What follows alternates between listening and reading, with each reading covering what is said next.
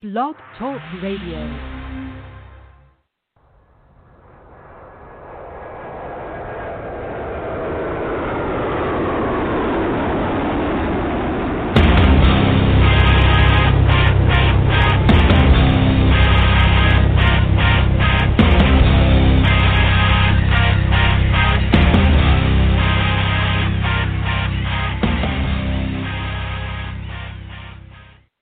Happy Friday, everybody. Welcome to the Michael Cutler Hour. I am your host, Michael Cutler. It is Friday. It is October the 30th, 2020. We are just 4 days away, believe it or not, from Election Day. Wow. This has been probably the craziest election cycle that I could ever think of. This has been the most unusual administration I could ever imagine because the President of the United States, as he often likes to point out, not a politician, has done things unconventionally, to say the least. One of the most unconventional things that he did, and that's what I want to talk about today, of course, is the impending election and my latest article for Front Page Magazine. I hope after the program you will all run to frontpagemag.com, check out my article. Usually I focus on immigration. Interestingly, not one time do I mention immigration in my article. My article focuses instead on science. The title for my article is Science Nazis Demand Obedience to Their Political Agenda. And the subtitle, we have seen this before. And, why don't I start out by talking about my article? I don't work with a script. I just like to sit down for this hour once a week and just have a conversation with you. So why don't we just settle down? And I want to start out with this article because it dovetails perfectly with where we have been throughout this entire presidency and where we have been throughout this election cycle and where the American people are. And I have to tell you, the biggest thought that comes to my mind when I think about what has happened in the last 4 years is that we have witnessed the biggest con job probably in a century, maybe the history of our country. And no, I am not talking about President Trump. I am talking about his opponents. Because going back to what has made his presidency so unique is that unlike most politicians, and most of them are charlatans and magicians, yes, magicians, the magician who promises to cut his very lovely assistant in half. And, of course, everybody knows he's not going to do it. If he does, he will kill her. He will go to jail. No one's ever going to work with him again. And God knows, maybe he had hoped to spend the evening with her. So he's certainly not going to hurt her. But to entertain the audience, he has to create a convincing illusion that he has sliced this hapless, gorgeous young lady in half. And at the end of the act, she jumps up on stage. She's fully intact. Not a hair on her head has been harmed, and everybody claps. Audience entertained. In politics, the politicians pretty much know what most of their constituents want, but they can't deliver on it. And that's why we are in trouble as a country. That is why so many Americans, and rightfully so, feel disenfranchised. I saw a poster not long ago. It was a picture of a lot of people, many, many people, and underneath it said, "Come back when you have a lobbyist."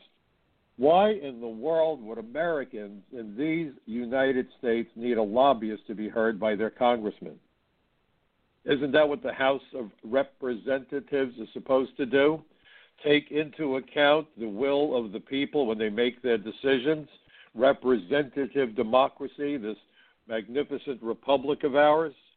The problem is, increasingly more and more money and more pressure has been applied to our, quote, representatives and our, quote, political leaders, some leaders, to do the bidding of the people with power. This is an oligarchy, and it's not a capitalist system. It used to be, but it's not a capitalist system. This is a social welfare system, but for corporations. It's a corporate welfare system.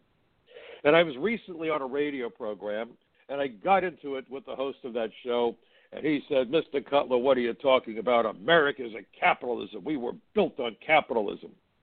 And I said, is it not true that in capitalism, the conservatives always like to say that capitalism only guarantees opportunity but never guarantees outcome? He said, that's absolutely right. That's how it's supposed to be. The socialists guarantee outcome. The capitalists guarantee opportunity. And I knew that this guy was about to go off the edge because I knew what I was going to say to him.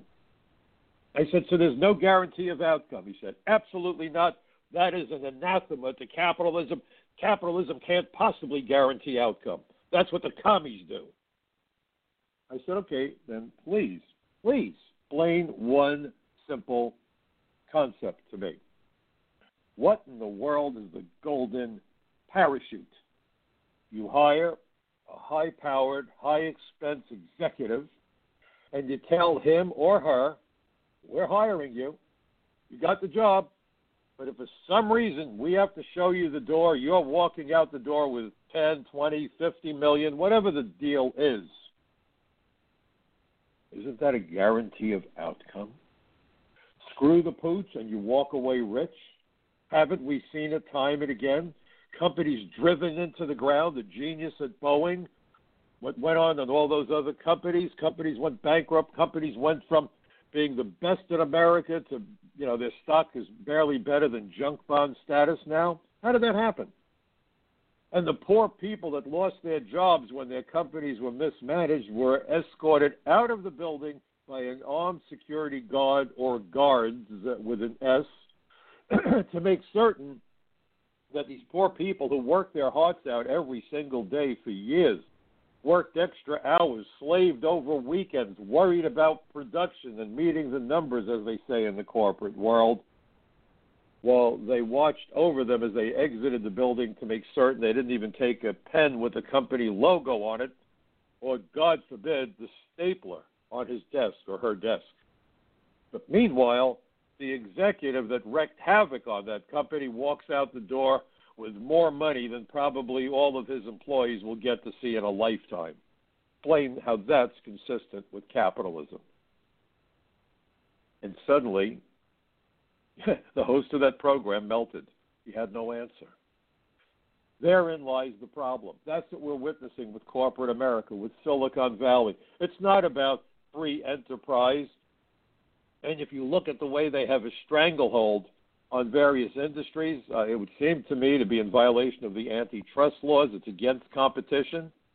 How many small businesses are gone? And Amazon is triumphing all over the place. I remember on one day during the COVID outbreak, Amazon's value went up by I don't know how many billions with a B, billions of dollars one day because COVID had shut down all these other businesses, but Amazon was, humming right along. We've seen it time and again. Mom and pop stores can't compete with the big box stores, and COVID has really put nails in their coffins. The shutdown has been a gift to the major corporations, and it has been a nightmare for the mom and pop operations that don't have a cash reserve, don't have the opportunity to function, don't have politicians looking out for them, because the politicians are all bought and paid for. God forbid Joe Biden wins, he needs a new position in his administration, the official auctioneer. Now, I personally like the guy from Mecum Auto Auction. I think he's pretty good. But someone said that they like Barrett Jackson better. I don't know. I'm going to stick with Mecum. Of course, I'm being facetious, but with a lot of anger. This isn't how this government was founded, this country was founded. These aren't the principles of freedom and free enterprise and capitalism. It's like dealing with the organized crime groups. And it all happens because the politicians need the campaign money so that they could run for office, so they're beholden to the person that writes the check. So what we have here is an employer-employee relationship, and the lobbyists are the damn employees. You don't like the lobbyists? Well, I hate the employees, because they're the politicians that take the money. And then you get these sanctimonious politicians who scam their constituents. I don't take PAC money, PAC, Political Action Committee money. I only take the small donations. Well, that may be true. But the parties do take the PAC money, and what do you think the parties do with it? They distribute it to their loyal politicians. if you're not loyal, you get kneecapped by having your money cut off. It's happened to politicians. It's happened to politicians, both sides of the aisle. Don't toe the line, and you're gone. And it's remarkable that the leader in the House, the leader in the Senate, they give them a name. It sounds like a Tony Soprano enforcer. So whip. We're going to whip you in line or else. Or else what? Taking your money. And along comes Donald Trump, and he says, shove your money, I got my own. Oh, my God. What does he think he's doing? Running for office with his own money? Doesn't want PAC money? Really? Well, you know right off the bat this is a problem because he cannot be controlled because nobody can call up President Trump and say, you're running for re-election, we're going to cut off your money. Okay, and so, see? But if China calls up Joe Biden, if what we see about Biden is true, Biden will be doing the twist and shout in the Oval Office. Yes, sir. No, sir. I'll do it immediately, sir. How do you want me to do it, sir? You want me to jump? Absolutely. I'm old and feeble, but I'll try. I'll try to jump. Do you want me to hop, or do you want me to jump on both feet? Because when you take money from unscrupulous people, perhaps take money where there was an illegal component to the way the money was transferred or what the expectations behind the money were, you are now subject to blackmail, to extortion. That's what's so damn scary about this, among other things. And so the first thing that we saw happen, and we've never seen this before, is censorship. You know, I'm a registered Democrat. Can't tell you the last time I voted for a Democrat because the Democrats aren't Democrats. But, when I have my discussions with my buddies who are conservatives, and we are close friends, and we should be able to disagree on anything. That's the beauty of the First Amendment. And the extremists on both sides don't want the First Amendment. They want you to do what they tell you or else. And that is why when there's a revolution in the country, the first thing that the rebels grab control of after they control the airport so people can't come in from behind them and take them out, they gain control of radio and television, newspapers. Well, today it's the Internet, the means of communication. And I'm glad I'm seeing something happening that makes me happy, because I've been on a one-man crusade to wipe out the notion of political correctness. That's a dangerous term. It's not political correctness. Strike it from the record. No political correctness. Call it what it is. You know what it is? Orwellian newspeak. Language that is designed to obfuscate the truth and confound any honest conversation about issues. 1984. Newspeak, that's what Newspeak did. It removed words from the vernacular because as you remove words, you remove the thoughts that the words represent because human beings communicate with words. Without words, you can't communicate. Without the Internet, in many instances today, you can't communicate. Twitter and Facebook, and they have an iron fist control, and they censor what you put up there. They can send you to Facebook jail. It's kind of like the way the military operates. If you're on a top-secret base, I remember reading about the Manhattan Project. If people were sending postcards home, the Army had censors sitting there making sure that nothing in the postcard would give away any secret material. So if the guy told his mother or his father, Mom, Dad, I'm having a great time, and he gave the location of the base, well, they may have claimed that there was no base there. That postcard did not get sent. Or they used special ink and blacked it out so thoroughly you couldn't see what he wrote. They redacted it. Twitter is doing that today. Facebook is doing that today. The Internet is doing that today. But they decide. Nobody elected them. They decide. They decide. The Associated Press has a style book. When I was in college, I majored in English, and we had a style book in high school also. Style books used to tell you how to do punctuation consistently, how to do footnoting, how to do grammatical construction, so that what you wrote was consistent and it was accurate and it was done properly. Today, the Associated Press style book also tells you what language is appropriate. That's called censorship. And Associated Press boasts, or at least they used to, you can find our style book, and it's also a computer program, in courtrooms, boardrooms, classrooms. I forgot what the fourth one was, but you get the point. It's across the world.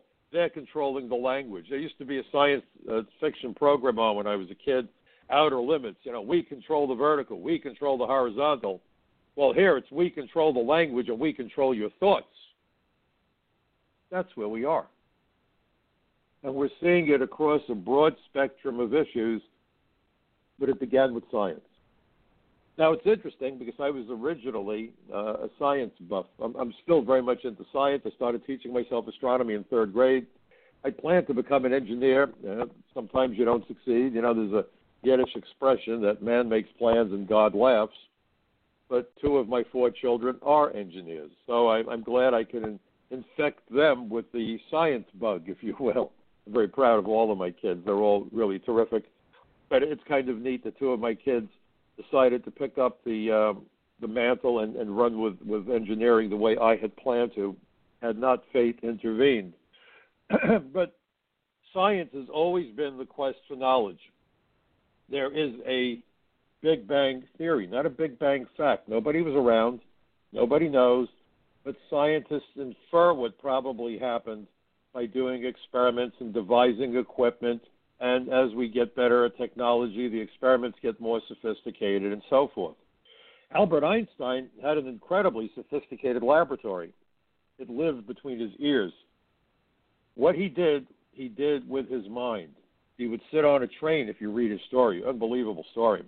And he would try to imagine what it would be like if a light beam was racing along next to the train. What would he see? What would he experience? He did all these great thought experiments. And that is really amazing.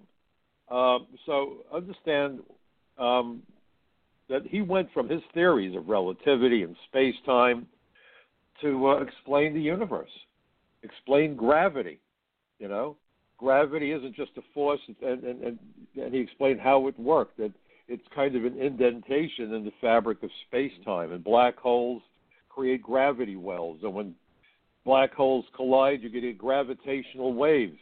This was all theoretical, and he was laughed at in Germany. But the reason he was laughed at in his native Germany, more than any other reason, was the fact that he was a Jew. And we all know how that worked out in Germany. My family was decimated in the Holocaust in Poland. My first wife, who died tragically many years ago, her mother was in a concentration camp. Her father's family was wiped out by the Nazi bastards. And it started with censorship. It started with attacking the Jewish intellectuals, including Albert Einstein. And so that was why I wrote the article that I did about how science Nazis demand obedience to their political agenda. And the predication was an article that appeared written about Bill Gates, who complained about the doctor that President Trump has been relying upon in order to help with the COVID task force. And Gates ridiculed this poor doctor, and he even said about him that he was basically a charlatan. Now, Bill Gates is a guy who never completed a degree, never got his degree, never studied medicine. But, of course, this is Bill Gates. Might makes right. He's got all this money, and he gets to pull the strings, and he's been all over Africa and involved with vaccinations and all kinds of stuff. He's the 800-pound gorilla in the room. And so you have Gates going after the president for his choice of doctors, Dr. Atlas, who, by the way, is a medical doctor, and, by the way, is also a professor at Stanford University, not an inconsequential school. But here is Gates with no background in medicine, making proclamations and saying that this guy is a pseudo-scientist or a pseudo-expert, that he's gone off the rails. No, he's gone off the reservation because he doesn't believe necessarily in masks. Oh, how could you say that? So Gates is lined up with Fauci. Fauci is an interesting character. Fauci reminds me of the person that says, I've got to look right no matter what I do. So he goes to the racetrack and he buys a ticket for every horse in every race. And then when they announce the winners and people say, how'd you do, Tony? He digs through his tickets and he pulls out all the winning tickets that he hopes that nobody will notice all the losing tickets that he also has in his pocket. He has bounced his position from one side of the issue to the other. This isn't a big deal. This is a deadly disease. Face masks work. Don't bother with face masks. We're going to wind up with herd immunity. No, we won't. That's dangerous and stupid. Name the position on COVID, and Fauci's been there and done that. And Gates comes along and says, well, you either follow the science. And now Joe Biden says, follow the science. Whose science?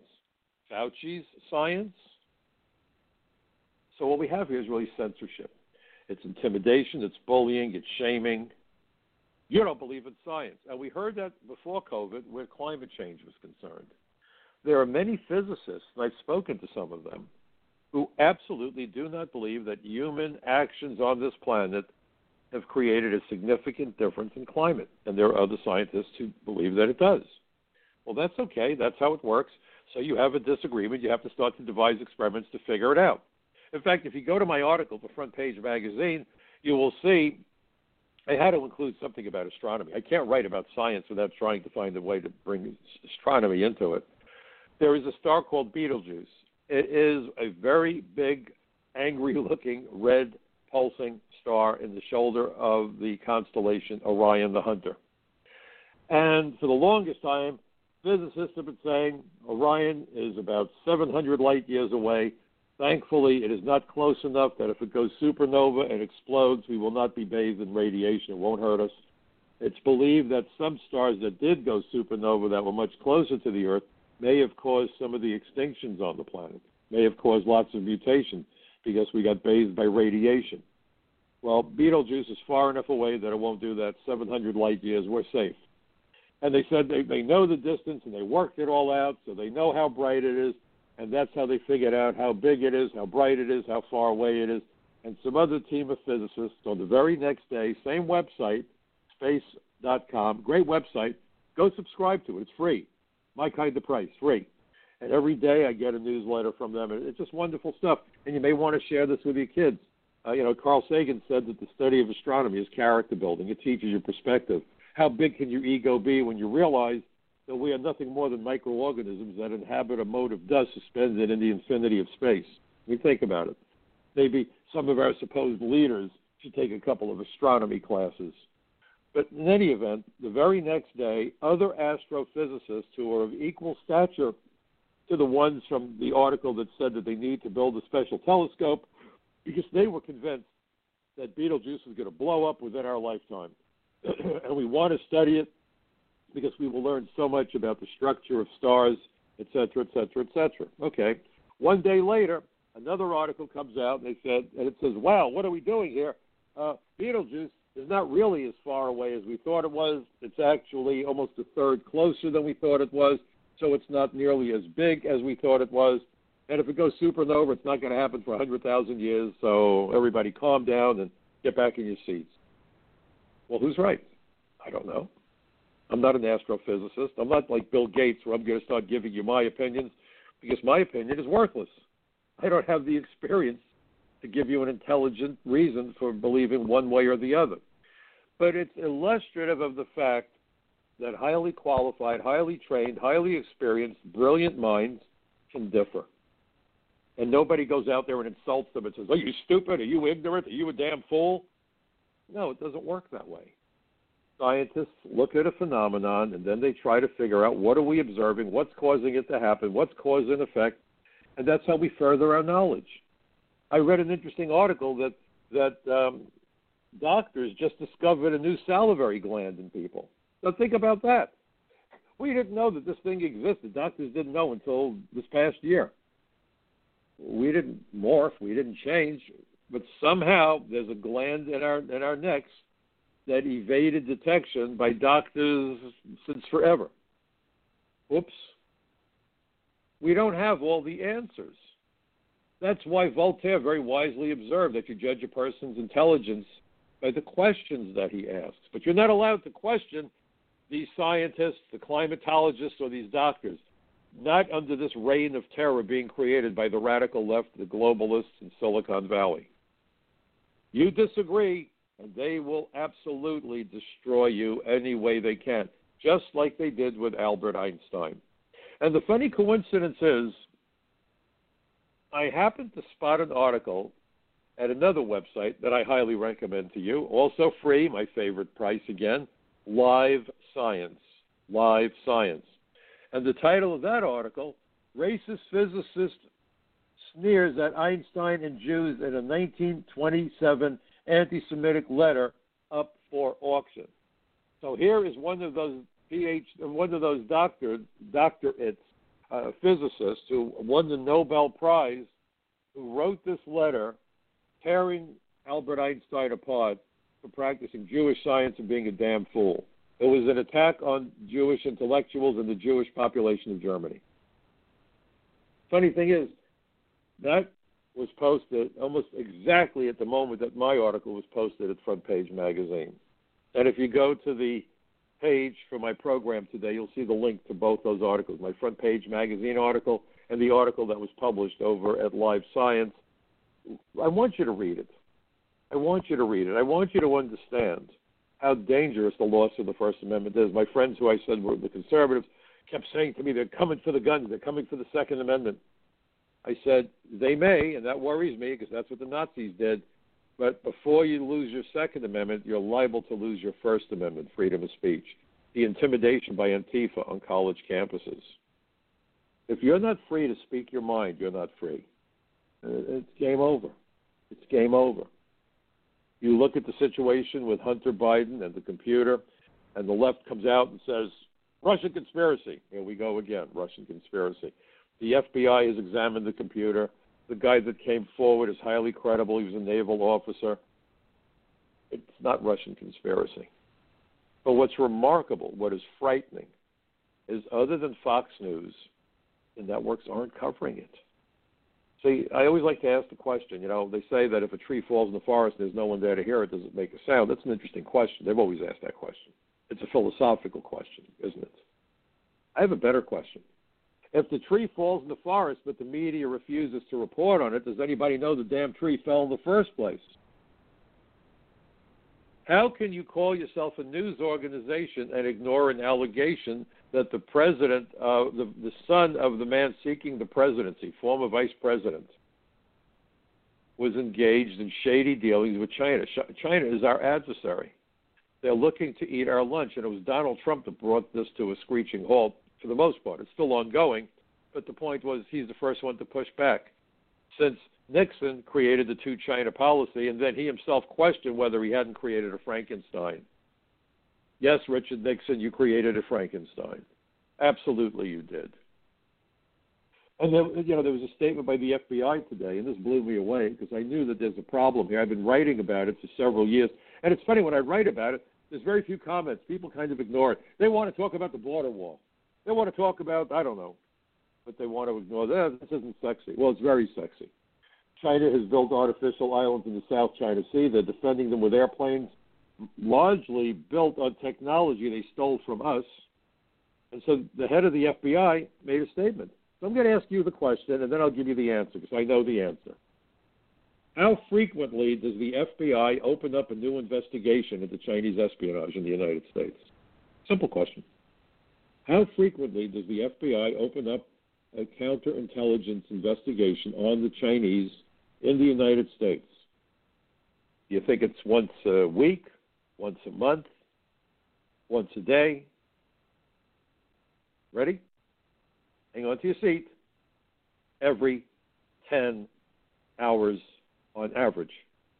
And there was just a report how the FBI has now charged 8 citizens of China with coming to the United States with other Chinese citizens whom they coerced into filling out false visa applications to come to America, because the point to bringing them here was to confront their family members who had immigrated to America, to intimidate them into not criticizing China and perhaps going back to China to face serious criminal charges, and that if they didn't go back to China, their family members who were brought here basically against their will would face serious consequences once they got back to Mother China. This is going on right now. So the idea that there is a question, and it looks pretty sure from everything that I've seen, but let's be fair about it. The allegation is that we're dealing with millions and millions, maybe billions of dollars from China, the Biden family, and so forth. What happens if Joe Biden wins the election and he's involved with dealings with China, and they call him up and say, Mr. President, you are going to stop arresting and prosecuting our citizens in your country for espionage? You don't think they would do that? Let me tell you what they have done. They've notified President Trump through State Department that if we don't drop the charges against their professors who've been arrested and charged with espionage in the United States, they're going to start to pick up Americans in China and hold them hostage. Think about that. Let that sink in. Trade partner? No. Adversary? You're damn right they are. It is so despicable, disgusting, and worrying. And now we come to find out, just before the elections, and though so many people voted already, that you may have a problem with an incoming president who's been compromised by this terrible country of China. And what would he do? How would he react? It's not just him. He's going to appoint an attorney general, maybe Cuomo. What if he goes to the attorney general and says, tell the FBI to close down their China investigations? Could he do it? Probably. Should he? Of course not. Would there be congressional oversight? Well, maybe. Why do I say maybe? Well, you've got a lot of politicians on both parties who've been getting money from China. But on top of that, what if the Democrats control both houses? Nothing is going to get past them if that happens.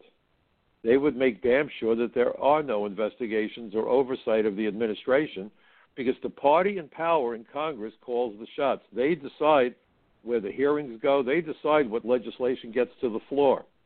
You don't realize this, but the party in power, whether it's the Senate or the House, that party has iron-fisted control over that legislative body as long as they have the majority. That's why it's such a big deal. And if you've been listening to Chuck Schumer, he sounds like an aspiring dictator. If we gain control of the Senate, we're going to do it our way, each and every step of the way. He's talking about packing the court. He's talking about everything. We will get iron-fisted control, and we will make the Republicans regret anything that they ever did. This is the way you govern? Hey, Chuck, you trying to play Al Capone? I mean, what are we doing here? What are we doing here? They are so eager for power. And you're old, Chuck. And the radical left is going to run over you and Nancy Pelosi in a New York second. Believe me, if they gain control, your days in power are numbered because you are old, you are white. They don't like you. I don't like you either personally, Chuck, because of the stuff you've done, the things you've said. This isn't the way you ought to be talking or conducting yourself. This is supposed to be a government of the people, by the people, and for the people. And how dare you stand there on the floor of the United States Senate and say, if I'm in power, look out. Look out from what? Are you going to run roughshod over us? Well, of course you will, because that's what you want. That's why you're angry at the selection of Amy Coney Barrett. Because why? Because she understands that you're not supposed to legislate from the bench. She understands that a Supreme Court justice is only supposed to interpret the law and determine the constitutionality of the cases, irrespective of policy. And she was crystal clear. And I don't even agree with her on some of the issues. I don't. I don't have to. That's not what the issue is. The issue is, if, as a jurist, how would she deal with policy versus law? And she was crystal clear. When you look at the letters she's received from both sides of the aisle, this woman has impeccable credentials, impeccable integrity, impeccable intellect. When she was asked to show the pad she was referring to when she was being asked questions, she held up a blank pad. Joe, that's not the same as a blank mind, okay? We know you have a blank mind. Well, this new Supreme Court justice had a blank pad. And Chuck is out there threatening America with iron-fisted control.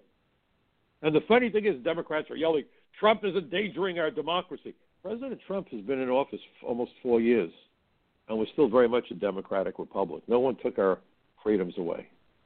No one took our freedoms away. And the people that have been blindly parroting this nonsense, Trump is going to be a dictator. Well, he had 4 years to become a dictator. He didn't. In fact, what Trump has done is to enforce immigration laws in a way that the laws were designed to be enforced in the first place for the same purpose. There's nothing racist about the laws. There's nothing in our immigration laws that make distinctions by race, religion, or ethnicity. If they made such distinctions, folks, I couldn't have enforced or administered those laws for 30 seconds, let alone for the 30 years that I was proud to carry that badge.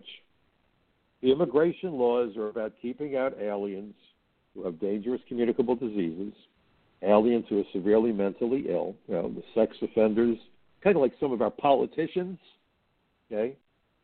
Aliens who are criminals and terrorists and spies and drug traffickers, human traffickers, gang members, Nazis, aliens who would become a public charge or if they work with displaced American workers. That's what the law is about. Don't believe me? Okay. Go to Title 8, United States Code, Section 1182. It enumerates the categories of aliens who are deemed to be inadmissible. That's what it's about. The reason that we have such dissension in America today is there's many Americans who feel, and rightfully so, disenfranchised.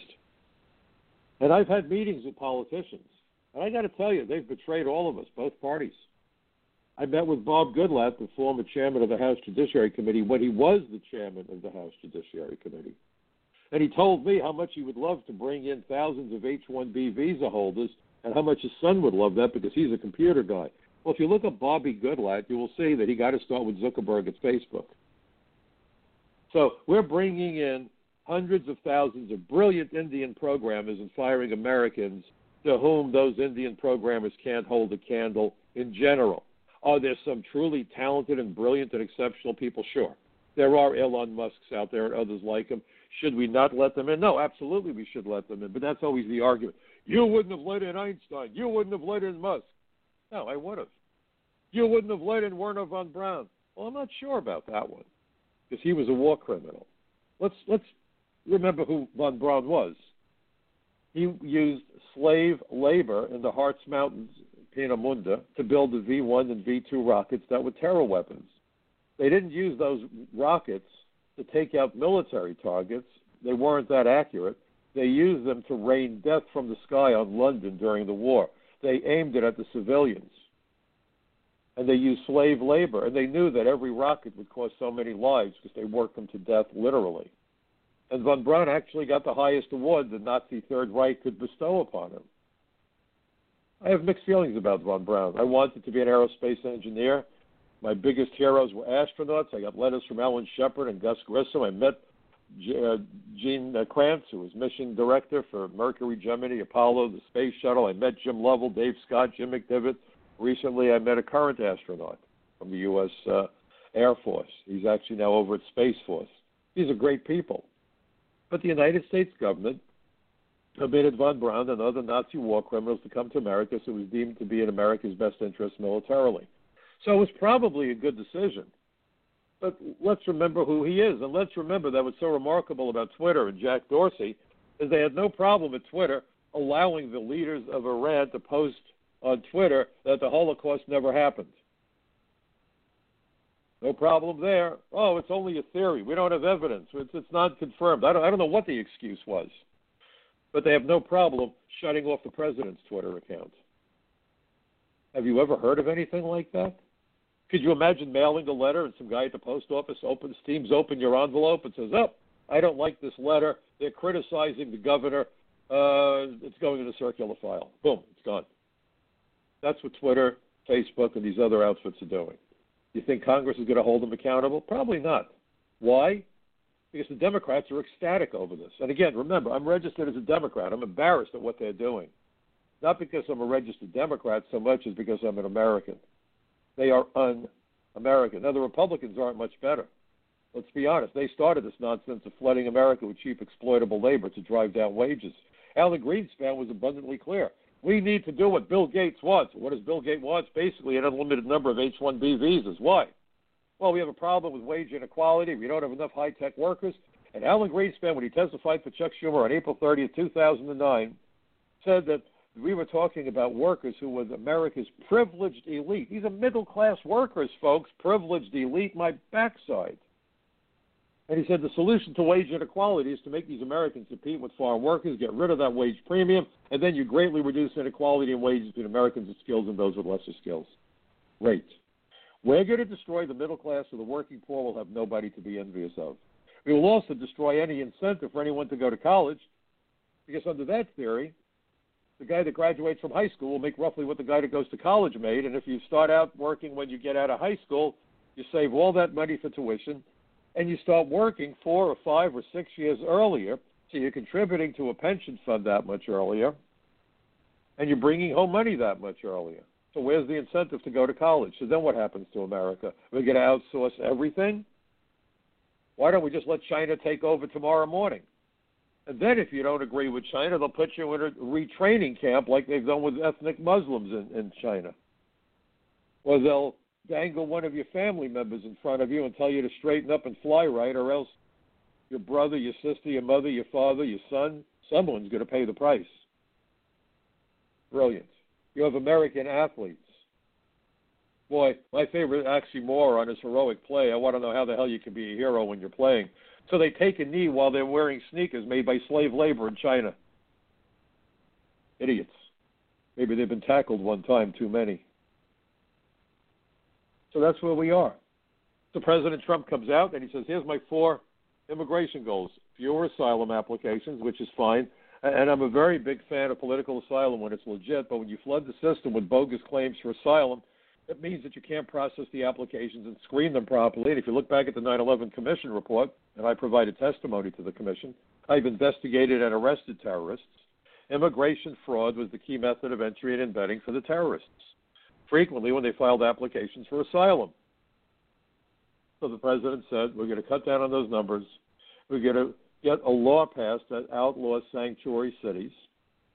I spoke in front of a bunch of Air Force generals a week ago. It was interesting. I'd mentioned it last week. And I said to these generals, this notion that we have to protect the immigrants from immigration is like saying that we have to protect motorists from the Department of Motor Vehicles. It's the immigration authorities that give these folks their green cards. Think about it in conjunction with State Departments. Immigrants don't need being protected from immigration. They need protection from the criminals that they ran from when they came to America, except the criminals are here now, most likely living in sanctuary cities. Look at how many people have been killed in these sanctuary cities by ethnic immigrant criminals, and not just from Latin America. This isn't about brown skin, green skin, or orange skin. Human nature is human nature, and you can find criminals in every group, every race, every religion, because that's human nature. We all bleed red when we're cut. And every group has the good, the bad, and the ugly. That's just the human condition. I know I've arrested people of every flavor imaginable. Yes, from Latin America, but from the Caribbean, and from Canada, and from Israel, and from England, and from Japan. In fact, I got an award from the government of Japan. And from Africa, even Australians. Who am I leaving out? This is human nature. The only distinction our immigration laws make are between citizens and non-citizens, and that's the distinction that Joe Biden wants to erase. So, on the one hand, and that's why I wrote a prior article that said Biden's Build Back Better is bunk, we're going to give you better jobs, high-paying jobs, and America's going to be great. The sun's never going to dim, and then I guess the guys won't ever again need Viagra. Who knows? Lots of luck. Because if his amnesty program goes through, and it's remarkable that nobody in the mainstream media wants to talk about it, although I am scheduled to be on the David Webb radio show on Sirius XM at 11:20 a.m. on Monday. David Webb is terrific. I've been on with him many times. And he knows what I'm going to talk about. We discussed it, in fact. But nobody in the mainstream media or even the so-called conservative networks want to talk about it. That 11 million figure is bogus. Universities have estimated there's over 22 million illegal aliens in the United States, and I think that's a low number. So let's go with 25 million. But that's not the number either, because what everyone is conveniently leaving out is they would immediately, and this does make sense, I agree with it in principle, but we shouldn't be legalizing these people. But families travel as a family unit. If you're an adult and you have minor children, they need to go with you. So every single one of those illegal aliens that Biden plans to give lawful status to could immediately bring in each and every single one of their minor children. And if some guy decided to spread the wealth and have kids with 5 women, which sometimes happens, or they claim it, and lots of luck, you have to do DNA testing to figure out who's who and what's what, every one of those kids is one of his kids. So you may have some guy come in here with 20 kids. So I'm being an optimist, and I'm saying, okay, so let's say on average, each illegal alien that gets legalized brings in 4 kids. I think it's going to be a much higher number. But I'm being conservative. I'm being calm about this. Do the math, folks. How much is 4 times 25 million? You got your pencil out? You know the answer. It's 100 million.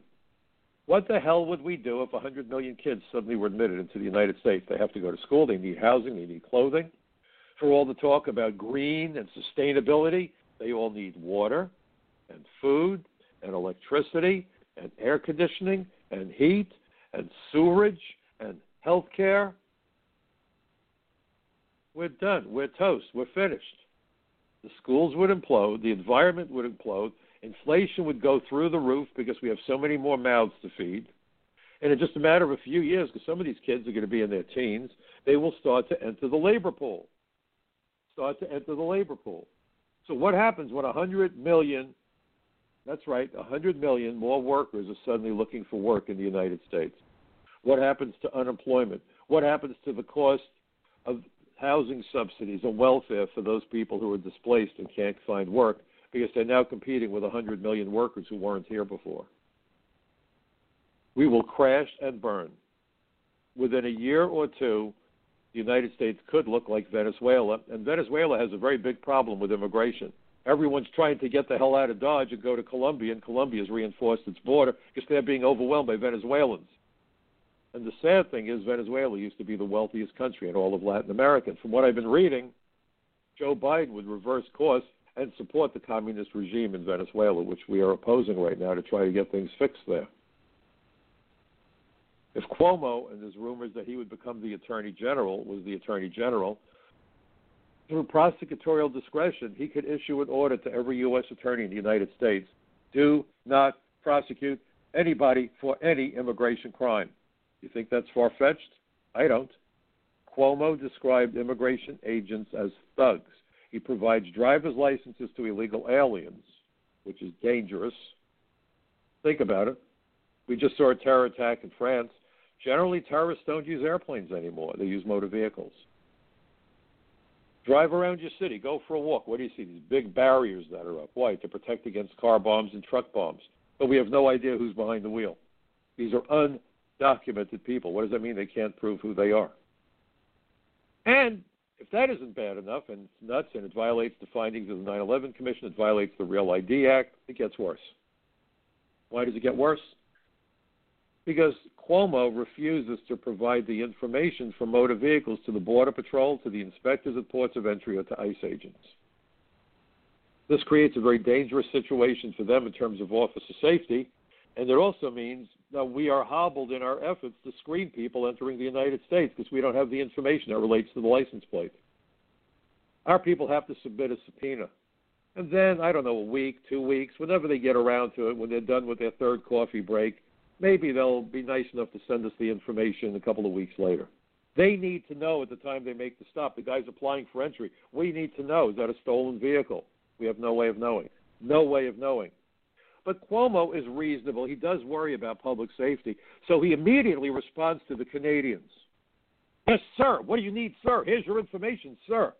You're not with America, right? You're Canadian. Yes. Oh, okay, you can have it. Just don't share this with the Americans or we'll cut you off. This guy could become our Attorney General.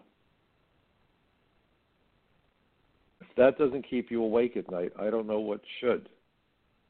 This alone, for me, is enough to make a very clear decision. Because if you look at unintended, I would argue intended consequences, if you drive America into poverty, then you force every American to look to the government for subsidies. And what is the party of subsidy? The Democrats. So you will have to vote for the candidate that offers you the greatest amount of help. And who is that? The Democrats. This is the way that drug dealers hook kids on crack in the schoolyard. They give it to them for free, and once they take it, and once they get hooked, they've got a customer for life. That's why I wrote another article for Front Page Magazine that was entitled, "For the Dems, meaning the Democrats, to succeed, Americans must fail."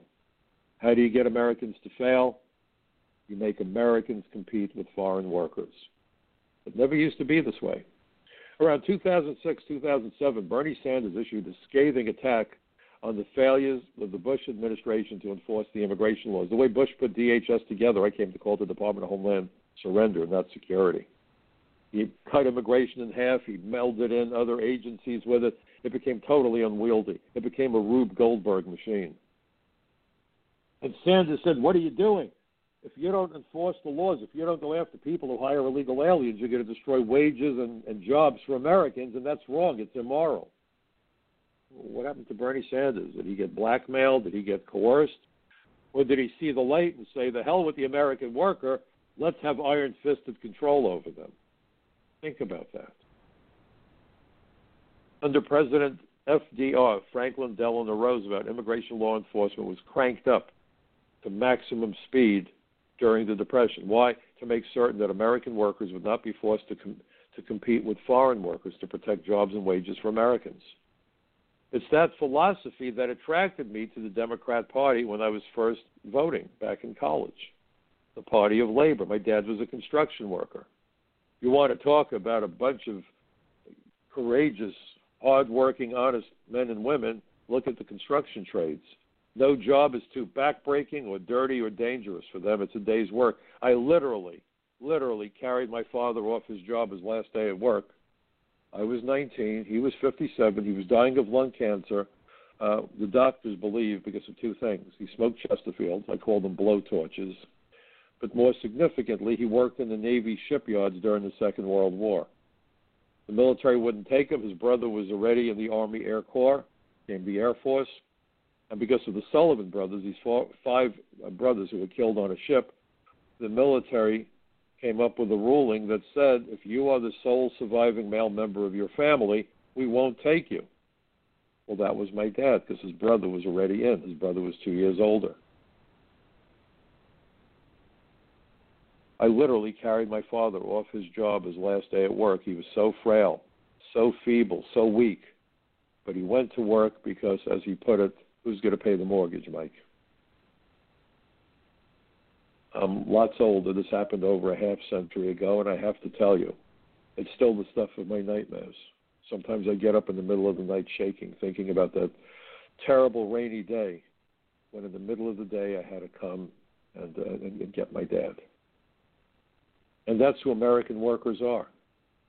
So when I hear this crap about the work Americans won't do, I really have this urge to slug somebody. I'm getting too old for that crap, but my anger wells up as you can't even begin to imagine. Who the hell do you think you are to talk about the work Americans are too lazy or too stupid to do? The one job we have to do is vote, and we have to vote in our own best interests. And President Trump is now also cutting down on the work visas. Why? Because he wants to make sure that, number one, if you come on a work visa, you're going to have to pay those people more. And the computer industry is screaming like scalded cats. What do you mean we have to pay more? We're not going to be able to hire the foreign workers if you do that. Well, that's the point. Why wouldn't you hire Americans?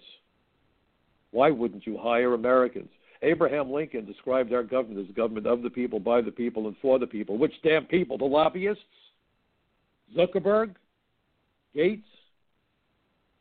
Who?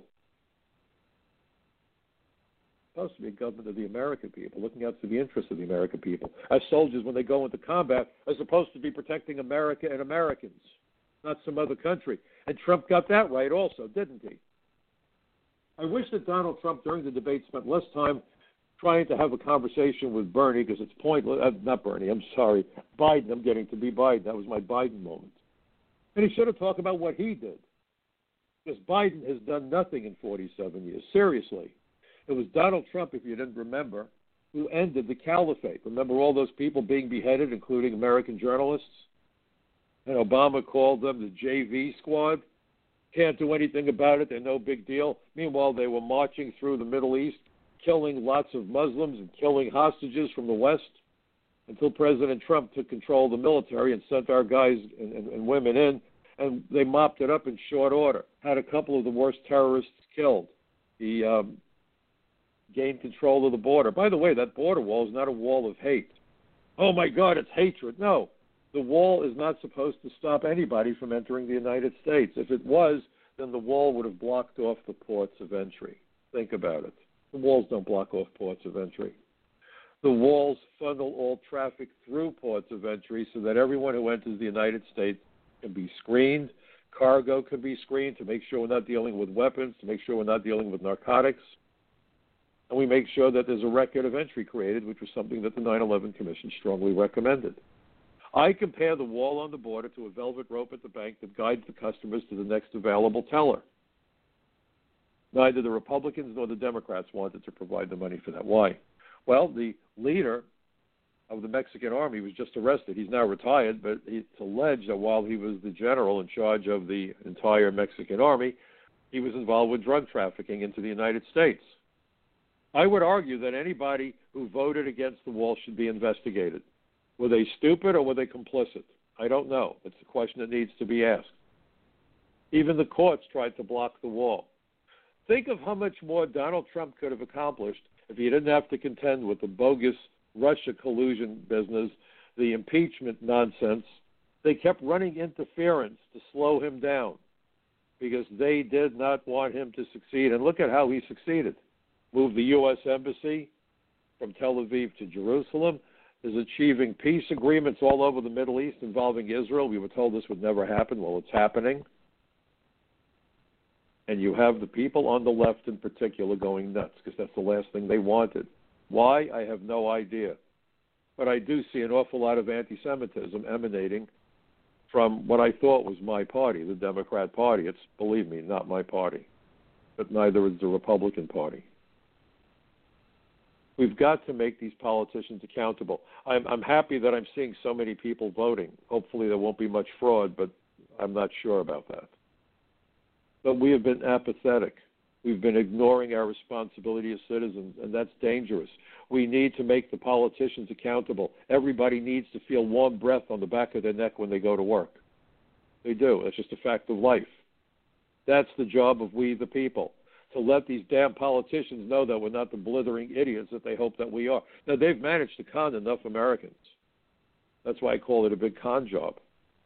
Bernie Madoff con people out of their life savings. These politicians have conned Americans out of their future and the future of their children. They're not acting in our best interest. When I hear that this is a capitalist system and you think about golden parachutes and you see how American workers are being replaced by foreign workers, of course we're being alienated, pardon the word, by our own government. We need to take it back. Any politician who doesn't think we need to properly enforce the immigration laws and put Americans first needs to be booted out of office. This truly must and should be and must be a government of the people, by the people, and for the people. There's nothing racist about it. Nothing racist. It's common sense. You don't give money to charity when your own children are starving. And for Joe Biden to say we're going to grow the economy by legalizing millions and bring in more people, folks, that's the equivalent of saying that if you discover a hole in the bottom of your boat, the Biden solution is to drill more holes and somehow the water will magically go out of those additional holes in the bottom of your boat. If you believe that, then you know who you want to vote for. The guy that's got the drill in his hand ready to go to work. God help us all. I hope I've been thought-provoking. I hope you will read my article at Front Page Magazine about the science Nazis. Please pass that along with your neighbors. And this weekend, try to have a rational, calm conversation with your neighbors, with your friends. Let's get used to speaking with one another in a civil fashion, in a thoughtful fashion, and let's make sure that behind the things that we say are facts, actual facts. There is only one version of the truth. We all have to be involved. Please remember, folks, that democracy is not a spectator sport. I hope all of you have a wonderful weekend. I hope you will all vote, and I hope you will join me again next week right here on the Michael Cutler Hour. Stay well, be safe. See you next week, folks.